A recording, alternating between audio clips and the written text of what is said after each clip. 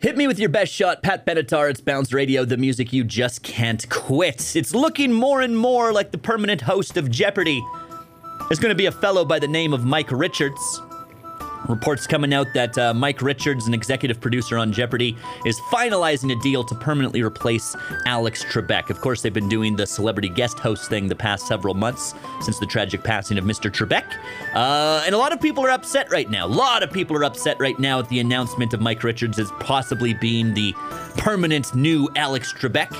Specifically, fans of LeVar Burton, of course, Reading Rainbow, Star Trek, and the most recent guest host of the Jeopardy. Everyone was like, he should be the permanent Jeopardy host because he really wants to do it, and he taught us all how to read. And so they're coming after Mike Richards. They're like, who's this white bread Mike Richards guy? We don't want him. We want LeVar Burton. Of course, a lot of people also wanted Aaron Rodgers of the Green Bay Packers. He did a good job hosting a few months back, expressed interest in the permanent gig too.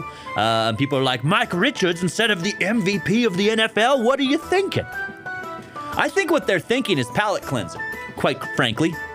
As somebody who works in the media, let me tell you, you do not want to be the host who follows a beloved host of something, all right? In my industry in radio, there's places I would absolutely like to work, mostly because people that I respect greatly work there.